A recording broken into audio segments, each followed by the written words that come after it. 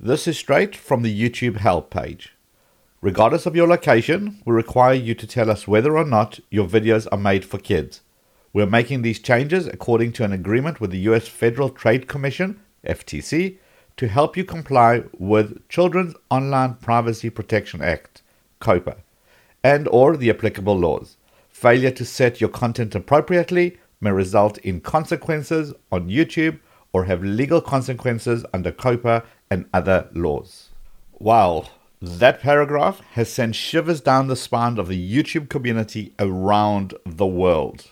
By now, I'm sure you have seen many videos online. Some are amazing, some are just drama for views, all trying to understand and make heads of sense of what does this mean for our YouTube channels? What does this mean for a YouTube channel that has an audience of under 13 as well as an audience that's over 13? What does this mean for family vlogs? What does this mean for gaming channels? What does it mean? What does it mean? What does it mean?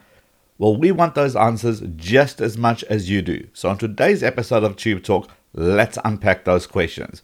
Just a quick warning before we get started. This is going to be a long episode, and anything in this episode should not be constituted as legal advice. Okay, got that out of the way. Let's get into it. Welcome to Tube Talk, the show dedicated to helping you become a better video creator so you can get more views, subscribers, and build your audience. Brought to you by vidIQ. Download for free at vidIQ.com. And welcome to another episode of Tube Talk. My name is Liron Segev. I am your host. I am a tech blogger, a YouTuber, and the director of customer success here at vidIQ, where every day we help creators big and small level up their channel, get more subscribers, more views in less time. Of course, this YouTube, COPA, FTC, kids topic has been covered extensively on our blog as well as on our YouTube channel, so make sure you subscribe and check those out. And as situations change, we need to get more information. We're going to get the best experts in to help us with that. And that is what we're doing today. We've got someone who understands not only the law, but someone who understands the influencer network, someone who understands the YouTuber mindset, someone who understands this entire ecosystem. That man is Jonathan Katz, who's an entertainment attorney representing influencers for the past 3 years. He's the co-founder of Clamor Summit, an amazing event for creators and brands to network, learn from each other. Jonathan is our man. Jonathan, welcome to Tube Talk. Thank you. Thank you so much. It's great to be here. Right, Jonathan, we're about to embark on a discussion to do with the FTC and COPA and YouTube. We're just having a discussion around this very sensitive topic. Absolutely. You know, I think a lot of attorneys are nervous to speak casually about this topic, you know, for fear that it might be interpreted as legal advice. There's a lot of nuance here. There's a lot of, subtlety.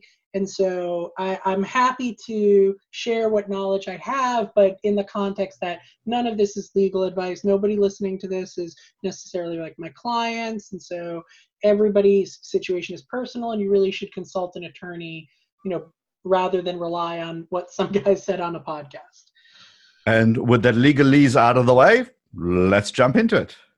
So, Jonathan, you must be a pretty busy man at the moment with trying to unpack the mysteries of COPA and the FTC. What's going on? Sure. So the first thing I would do is recommend that they check out an article that I published in TubeFilter, sort of raising the alarm about this, a number of weeks ago, before people were really talking about it. Another attorney who happens to be a YouTube creator named Jeremy Johnston and I, we've been sort of mulling this over and being really concerned about it for a while. And so he published a video about it on YouTube. I published an article about it and started making calls and contacting all of the creators that we knew. And the thing that we were concerned about, the thing that we were anxious about, is that after the news about the settlement with YouTube came out, we realized that there wasn't a ton of information spreading about how the settlement was going to impact the YouTube platform. And the one thing that we knew, and that was clear from the settlement, is that creators were going to be bearing the responsibility of being COPA compliant or not COPA compliant um, uh, going forward, that YouTube was no longer taking the responsibility for, you know, complying with COPPA on a channel that was quote unquote directed at kids, and that it was going to come down to the creators having to self-designate. And that got scary really quickly, because we realized that by self-designating, YouTube is going to have to change what your opportunities and abilities to interact with the platform are based on if you designate one way or the other. And we started contacting YouTube and started talking to the FTC directly about, you know, what is the picture of what, you know, what comes next. And we found that information was not forthcoming by either side. There was a lot of ambiguity, there was a lot of vagueness, a lot of uncertainty on how creators could self-designate to avoid violations of the law. Is that strange when it's something that's large of a magnitude and has such an impact on so many people? For them to be that vague, is that unusual? So that's an interesting question. How unusual is it? I would say that one of the things that's really novel about the FTC, and I suppose it's there are a number of regulatory agencies that experience this, which is they create a piece of regulation and then they start to enforce it. And when enforcement actions are performed by a regulatory agency like the FTC, the shape of the law and like the clarity of the law often comes out in legal cases, right? Mm-hmm. A judge writes an opinion at the end of a trial stating, you know, this interpretation is correct, this interpretation of the law is incorrect. What's particularly unusual and difficult about COPPA is that there has been very little judicial opinion on the subject that lawyers can use as references to interpret, you know, their child-directed 10-factor test. And so it's all incredibly vague because the FTC wants to have the room to take as much flexibility to take enforcement actions as they want.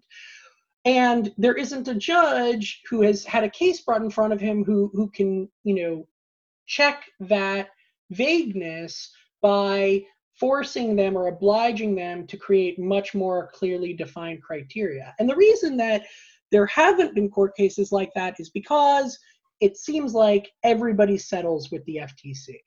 And so if there's a settlement, it never gets in front of a judge, and therefore no opinions are written, and therefore we don't have insight as to how the law works.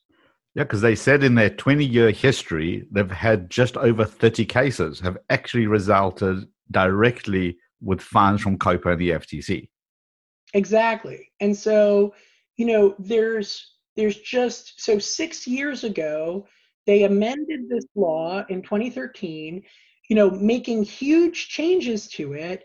And it has taken until now for these changes to even apply to YouTube content creators. And so nobody's really poked or explored how how the definitions of kid-directed, not kid-directed, mixed audience, how any of this stuff is applied. It's not like we have a big, you know, case history where we can look and see, well, it applied here in this case and not here in that case, if that all makes sense. Yes, it does. But you did hit one word, which was mixed audiences. And I think we just need to understand that a little bit, because, you know, content on YouTube is made up of a variety of every niche, every industry, every vertical that you can think of. And a lot of them have, especially things like K-pop channels, WWE channels, gaming channels, they have an audience that's definitely under 13, but they have an adult audience as well. So what is this mixed audience that we keep hearing about? Because for YouTube, it's only giving us two choices. Are you for kids, or is this video not for kids? And God knows that a lot of creators have been making videos talking about this subject. And, you know, it's it's been interesting watching all of the speculation that's out there. So, you know, COPA has a series of factors that it uses to determine whether you are kid directed or not. And you know, each of those factors is it constitutes a certain amount of risk. And as YouTube will tell you over and over again, you need a lawyer to review that criteria, review your content, and then, you know, provide you essentially with a risk assessment. What elements of your channel, what elements of your audience put you at risk for a COPA violation, right? Mm-hmm. And that's what I've basically spent the last 3 months doing is performing these COPA channel review assessments. And so frequently my clients have come back to me after I provide them with this risk assessment, especially in the past week, and they say, wait a second, you've been telling me whether I'm kid directed or not kid directed, but what's all this I hear about a mixed audience? Right. And so the mixed audience exception is designed for people who have an audience that is not primarily kid directed, but they are aware that because there's the reality of what was your intent in producing your content, and also the incidental audience that you attract to your content. And then there's, general audience content that appeals to a broad range of people, including kids. And so if you got to remember the core goal of COPA, the core goal of it is that they want that when a kid is online and they're interacting with a piece of content, that their personal information isn't getting sucked up into some advertising network or, you know, some website. And they offer essentially 3 ways to do that, or 2 ways to do that, I should really say. One is that you have a fully COPA compliant ecosystem that anytime a kid is interacting with it, no data is being collected at all.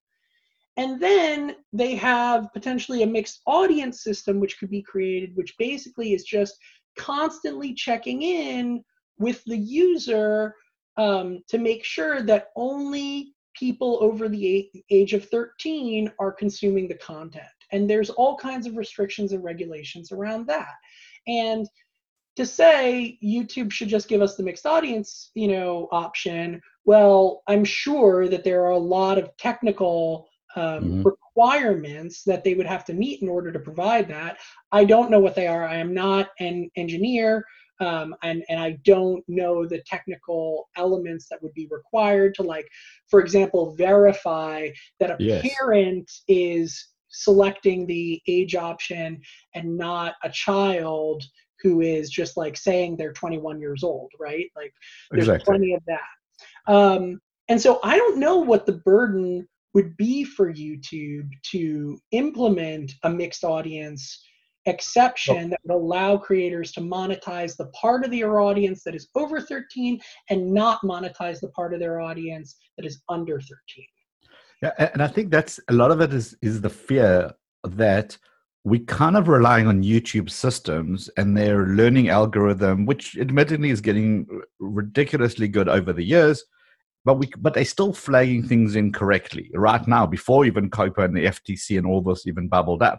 You're demonetizing videos that shouldn't have been, taking people off the platform that shouldn't have been, and then on the flip side, doing absolutely the right thing by identifying content that should not exist on YouTube. Do you think that COPA and the FTC have the ability to really monitor 100 million video creators, 500 hours of content uploaded every minute, or is it going to boil down to YouTube offering some sort of system access and they will flag content? So I think this is as good a time as ever to remind everybody that nothing I'm saying should constitute legal advice. However, we can all do a fair amount of speculation and look at the resources that each body has available to it in order to, you know, assess what the future on the platform will look like. So YouTube's AI, for whatever problems it has had, especially around like demonetization, there are certain things it is really, really good at. And I would say the number one thing is it is incredible at detecting pornography. It is unbelievably good. YouTube's AI technology for spotting and removing porn off the platform is fantastic. I've never run into porn on the platform. And you think about the huge volume of people who are using it and the huge number of trolls that are on the platform who I'm sure think it's hilarious to slip porn into the middle of a video that they've re-uploaded, and yet I never see it. And I would have to assume that that is in large part thanks to YouTube's very sophisticated AI that is able to detect that kind of thing the moment that it's uploaded. And if we know that about YouTube, if we know that they have that level of competency, then I have to believe that there's a lot of content that their AI can spot and say, this content is high risk for being targeted at kids. And it will have lots of false positives. It will also have lots of false negatives. But the capacity for YouTube to find kids' content being uploaded to the platform and not being designated correctly is, I'm confident, very impressive. And while I certainly see a lot of false positives and false negatives in my clients' channels right now, I am also confident that over time, this system will improve and improve and improve and get to be very sophisticated, because identifying kids' content is a lot easier than identifying, or what could be kids' content, than identifying what might be brand safe. Because the definition of brand safe, or like, friendly for advertisers, is just so ambiguous and confusing. Whereas a kid can spot kids' content when they're watching it. And so, presumably this AI can do a fairly good job too. Now, you compare that resource that YouTube has against the resources that the FTC has. The FTC doesn't have a ton of resources to put towards this. And so, and in their settlement agreement with YouTube, it was not a requirement that they have an automated system that serves as an enforcement arm for the FTC. Right. They've voluntarily chosen to do that, and what they do with that ultimately is up to them. However, I imagine that given that they just paid the FTC $170 million, they're very motivated right now to cooperate with the FTC and be a useful source of information gathering for the FTC, and provide information that the FTC is looking for in order to pursue actions against content creators who are abusing the self-designated option on the platform. Why didn't YouTube simply say to the rest of the world, say, look, our terms are you got to be 13 and over to use our system. Why are you making this our problem? People know that they've accepted the terms and conditions. That's it. It's end of story. Why are you making us jump through all these hoops when our audience, like you used pornography earlier as an example, like the porn sites. You go to the sites and it says, are you over 18? Are you over 21? You click the yes button and that's it. It's a very good question, and I think it's one that is particularly difficult for everybody to sort of navigate, because on some fundamental level, I think that there is a principle that companies should be able to trust their users, and in the case of kids, the parents of their users, to monitor what their kids are doing online and make sure that they're only visiting websites that are age appropriate. And that if they are visiting a site that isn't COPPA compliant, and they know that the site says it's only intended for people over the age of 13 plus, that they are accepting the responsibility as parents to whatever data collection that happens incidentally on that site. And by the way, that data collection is typically of the account holder rather than just the person who happens to be past the device, to consume for a moment. So it's not like, that these websites are collecting social security numbers from children. Personal information is like very ambiguous sort of term. I think there's a lot of parents out there that accept the fact that YouTube is, tracking the watch history of whoever is using the account at that particular time. I don't think that's even secret information, given that you can go back and look at your own watch history. Yes. And so those parents are like, you know what? It's okay for YouTube to do what YouTube is going to do. Now, the FTC has not taken that approach. They have not laid the responsibility at the feet of parents. And, in saying that, okay, parents, you've clicked through, that the site is 13 plus and you've passed the iPad to your kids. Therefore, you are consenting to this information being collected by YouTube, and therefore YouTube has done nothing wrong. And I think there's a bit of a overreach by the FTC, this is my personal opinion here, by saying that parents can't choose to allow their kids to watch YouTube despite the information that's being collected. And I think that a big part of that is that the law doesn't make it convenient or easy for parents to provide that consent. Right. And I think that that's where clearly COPPA needs to be updated, and it needs to, and the degree to which parents actually care about persistent identifiers and cookies on their machine being used to provide their kids with the entertainment that they want, that all of my clients produce for them. How much do parents really care about that? How sensitive are they to various, kinds of data collection that are used for the purpose of making a better user experience on the platform? It seems to me that me as a parent, and I'm okay for my child to watch this movie on the big screen, I am making that as a parent. That's my responsibility. I see, why is that different when it comes to a YouTube platform where I'm signing in with my account and I understand? Exactly. And I think that what's unfortunate about the FTC, they're taking 6 years for the effect of this change that was made to COPPA, only felt like in this moment, is that Right. in those 6 years, a healthy and wonderful and diverse content creator ecosystem of all these creators that I know and love who produce amazing and valuable content for their very diverse audiences, they're all in peril, right? They're not, their platforms are going to be taken away from them because they will be demonetized. And, I represent,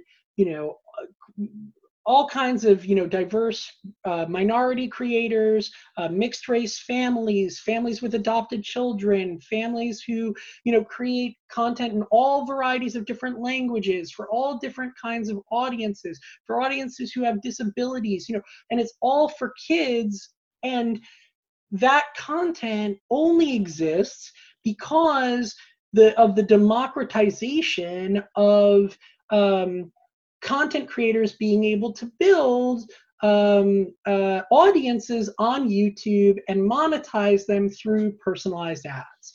And what's unfortunate is when you remove the personalized ads, all of those content creators suddenly lose their ability to produce this content. And then all you have left are billion-dollar corporations who are going to continue to flood the internet with their mainstream, middle of the road, Los Angeles and New York, content.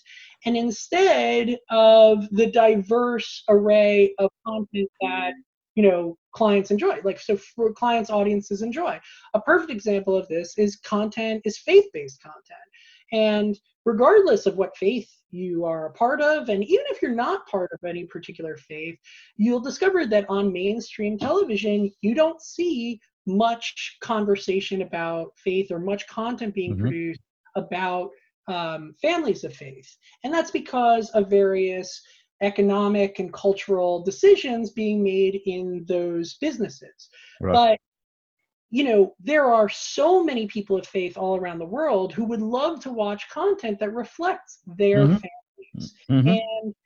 And if we allow these massive corporations to be the gatekeepers of what kind of content gets to be displayed, and they say, no, we're not going to have any queer families, or we're not going to have mixed race families, or we're not going to have families with adopted kids in our content, then they get to decide that for everyone else what content is available. And what YouTube has done, to its credit, is allowed all kinds of families to create content about themselves and about their experiences, so that those underserved audiences can see the content that is meaningful to them. And in taking their actions, the FTC is annihilating all of those communities in one fell swoop, in large part because I fundamentally believe they don't understand the business that they are regulating. And is this what you guys, the people who have access to both the legal and the YouTube community, is that what you're fighting for? Making them more understand? Absolutely. So, if you go back and you read the article that I published in TubeFilter about the coming apocalypse, we end the article with very clear calls to action. We say, number one, we said to everybody, go comment on the FTC, let them know that you love family and kids content on YouTube, that you love, like content that is child attractive on YouTube, whether it's Minecraft or slime videos or any sort of like toy collectibles, etc.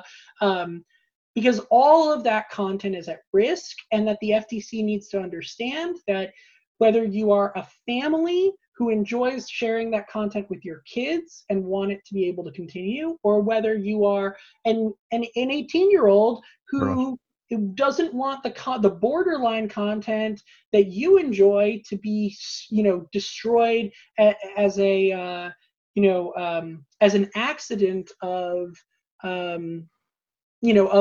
as a casualty of this regulation. And so the FTC comments really effective, and we're asking for them to clarify their rules and to offer creators a moratorium or an opportunity to adapt their audiences or adapt their content in order to survive in whatever the new ecosystem is going to be. We'll have links to all those in the show notes as well. So if anyone is here, it hasn't taken action, and every single person should, a collective voice is what we need here. We need lots of people from diverse walks of life around the world really jumping in on this, because it does affect absolutely everyone and things going forward. And we're talking about YouTube specific, but I'm assuming there's going to be ramifications of things off YouTube, maybe Instagram, maybe TikTok, maybe LinkedIn.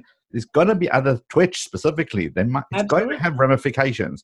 We have to speak up and educate almost the lawmakers of how things are done today. And things will constantly change, but the law doesn't keep up to the way that we are kind of changing. Okay, a quick fire round, fact or fiction.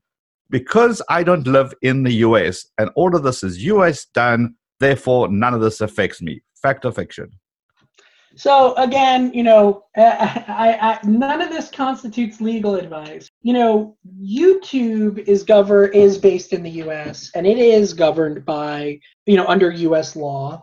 And YouTube is going to be taking actions to protect its platform from further violations or further regulations. And so even if you're not based in the US, you are held to YouTube standards. So I think if you are based outside of the US and you run a nursery rhyme channel, the FTC might have a hard time prosecuting you, but ultimately YouTube will not allow you to put YouTube at risk for violating COPPA. So, it's a blurry question. But like, jurisdiction is a thing, but that doesn't mean that, this doesn't apply to you at all. Okay, so definitely keep abreast of the situation. A ramification, it might not be the FTC themselves, but there will be a ramification. Right. Yeah. Now, we'll be seeing this a lot. If I add a disclaimer to my video description that this is not for kids under 13, surely that simply protects me from COPPA. So, I mean, there's a big logic gap in that one. Like, if you're making nursery rhyme videos and the kids can't read, how could they read your disclaimer? Ultimately, YouTube has been very clear that there is only that their compliance is limited to you notifying them that you need to comply because you're creating kid-directed content. I saw, what's his name, Stuckman, posted a disclaimer on his Frozen 2 review video, and I mean that's kind of comical because a film review is not really, wouldn't really be kid-directed. I think that's a pretty low risk of, in terms of an assessment, in terms of, and I think he meant it tongue-in-cheek anyway. Yeah, of course, yeah. But I don't think that sort of a disclaimer would weigh in any way as to whether or not you were kid-directed and therefore whether or not you were appropriately self-designating on the platform. Fair enough. The only thing that you can really do is get a risk assessment from an attorney and then make informed choices about how you label your content after you have a full risk assessment. Okay, so I just wanted to touch on that very quickly. Since a lot of the content creators are maybe not in a position to go out and seek legal advice, small channels don't have the money to do it. Do you think maybe YouTube is being a bit tone deaf by saying, look, seek your own advice, seek your own advice, seek your own advice?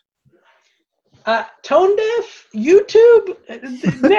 Never. Their PR is always, nuanced and sensitive and thoughtful in every way, shape, or form.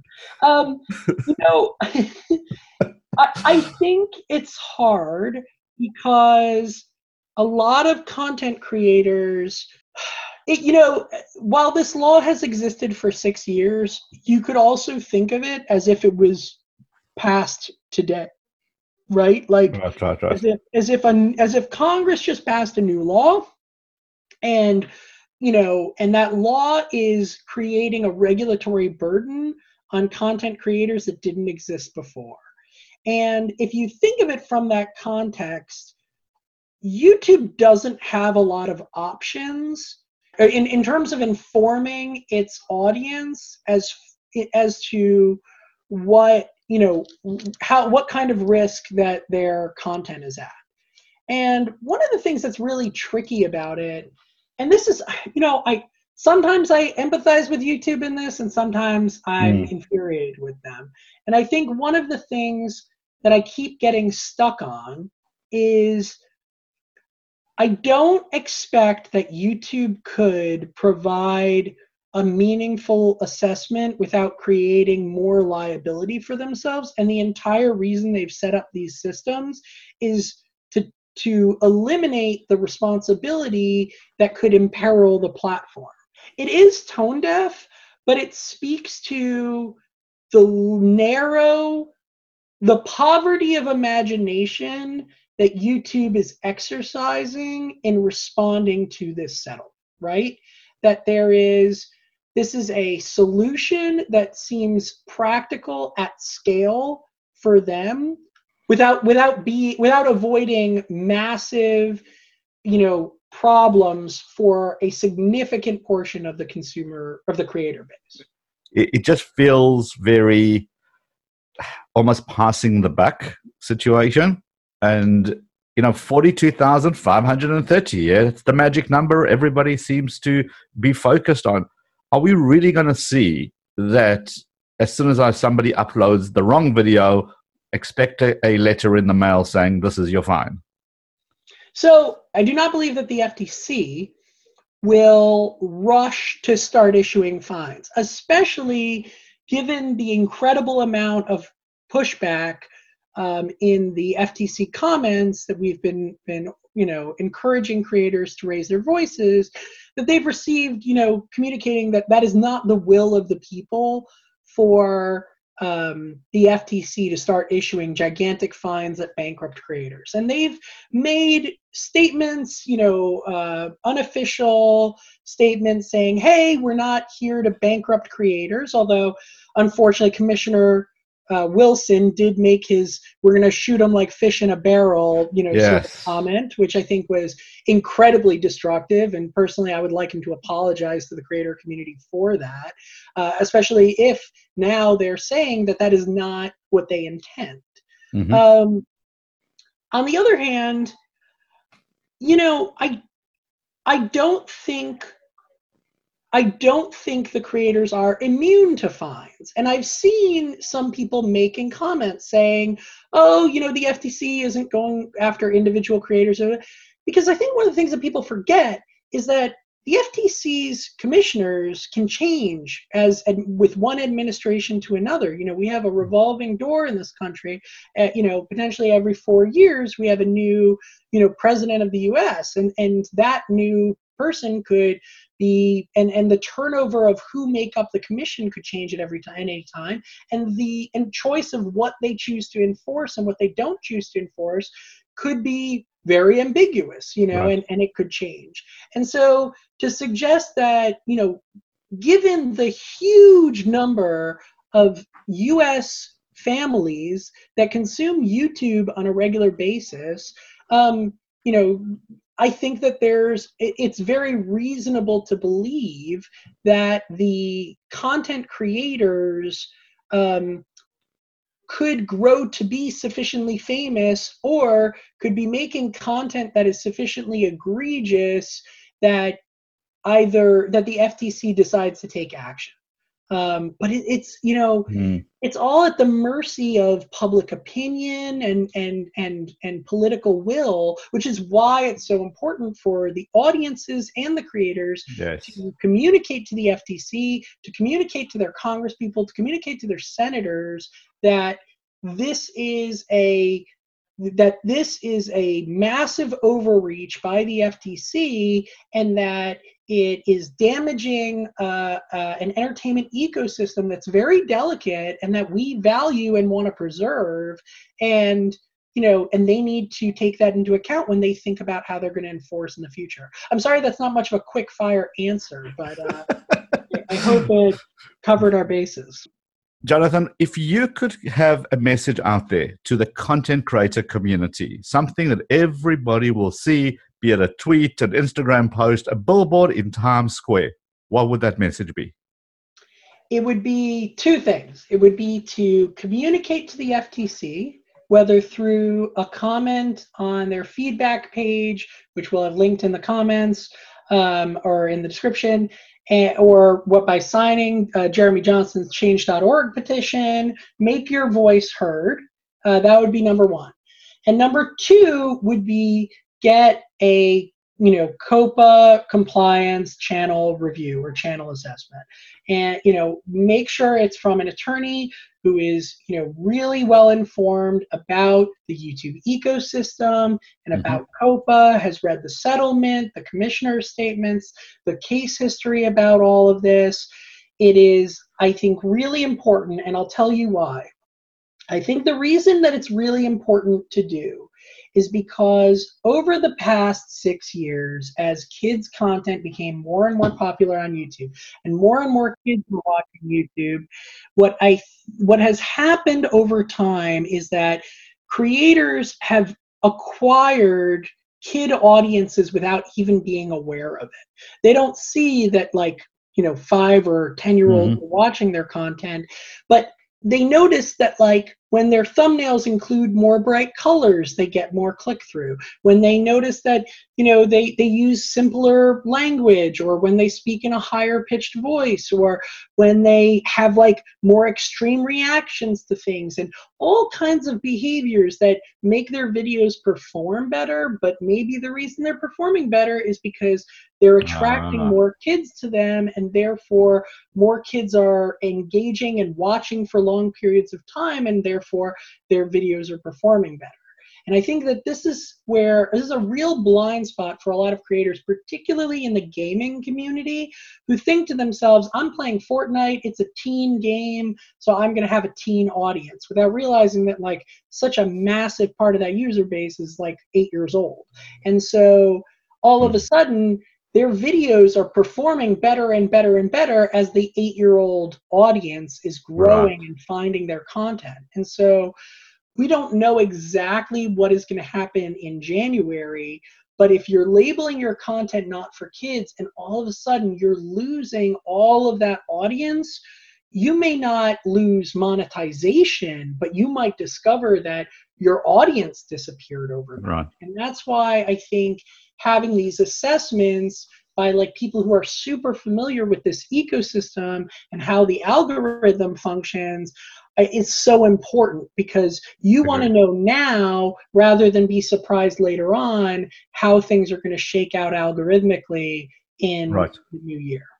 And to that point, if I mark my video as not for kids and then I find that I lose my audience because it was kids, have I got a way to then quickly go, oopsie, remarket it for kids and therefore try get some of that audience back? Or is it once it's done, it's done? So there's a ton of mystery, and I know that everybody wants to speculate about this stuff as to how the algorithm is going to function in the new year. My understanding is that you do have the option to turn on and off whether or not your content is kid directed.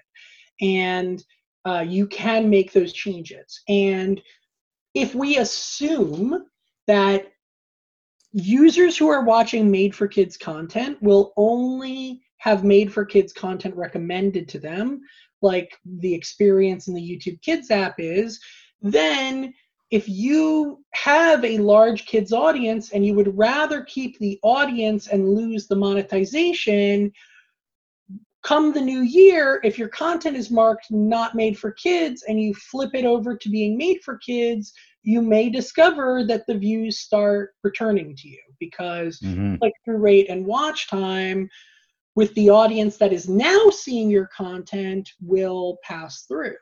I think one of the questions that's really interesting is, once this new ecosystem is established, how is borderline content that is also marked as made for kids going to perform? So if I have a channel that is made for kids but is about martial arts, or if I have a video that's marked as made for kids but it's about girls gymnastics, which has a lot of that content people have said has gotten pressed this year, maybe if I leave it not marked as not maybe if I mark it as made for kids, that will actually do more to suppress the viewership than if I had left it as not made for kids. So there's so much subtlety and nuance in all of this that, and honestly, I'm just an attorney who's, I think, very familiar with the ecosystem, but the algorithm is still a black box. So, nobody really knows. Knows that, right? But I think that there are going to be risks for content creators. Another question I've gotten a lot, and I think you may as well, what about if I do a lot of brand integration? So what if I'm a Minecraft creator and I believe I have a mostly kid audience, and I've been doing a ton of brand integrations? Well, in the YouTube Kids app, kids content with brand integrations does not appear. Like it doesn't, you can't find kids videos in the YouTube Kids app that have brand integrations on them. Well, in this new made for kids ecosystem on YouTube main, what's going to happen to my brand integrations on content that's made for kids? I don't know, and nobody does. And I think we're going to have to wait and test in January. And I'm happy to come back in February after we've got a few weeks under our belt and talk about that then. First of all, thank you, because we're definitely going to take you up on that, because I think this is going to be a very moving target, and we're going to be learning on the fly as things develop. But for now, you've mentioned about a channel audit that you've done some for your clients. Is this a service that perhaps some of us can take advantage of? If we want to get a hold of you to get more information, how do we do that? Sure thing. You can absolutely contact me at jskatz.com or at morrisonrothman.com. Just reach out that you'd like to speak to Jonathan Katz about a channel audit. There are links in the description of this podcast for more information. Fantastic. That is what we're looking for. Jonathan, thank you very much for your time and for sharing all this amazing expertise with us. We really, really do appreciate it. Absolutely. It's my pleasure. Happy to talk anytime. And for the rest of you listening, please hit that subscribe button on your favorite podcast application and share this episode with every content creator you know, because this does affect us all. All the links will be in the show notes. Make sure you sign petitions. Let's pull together to make 2020 an awesome year. Thanks for hanging out on another episode of Tube Talk. We'll catch you at the next one.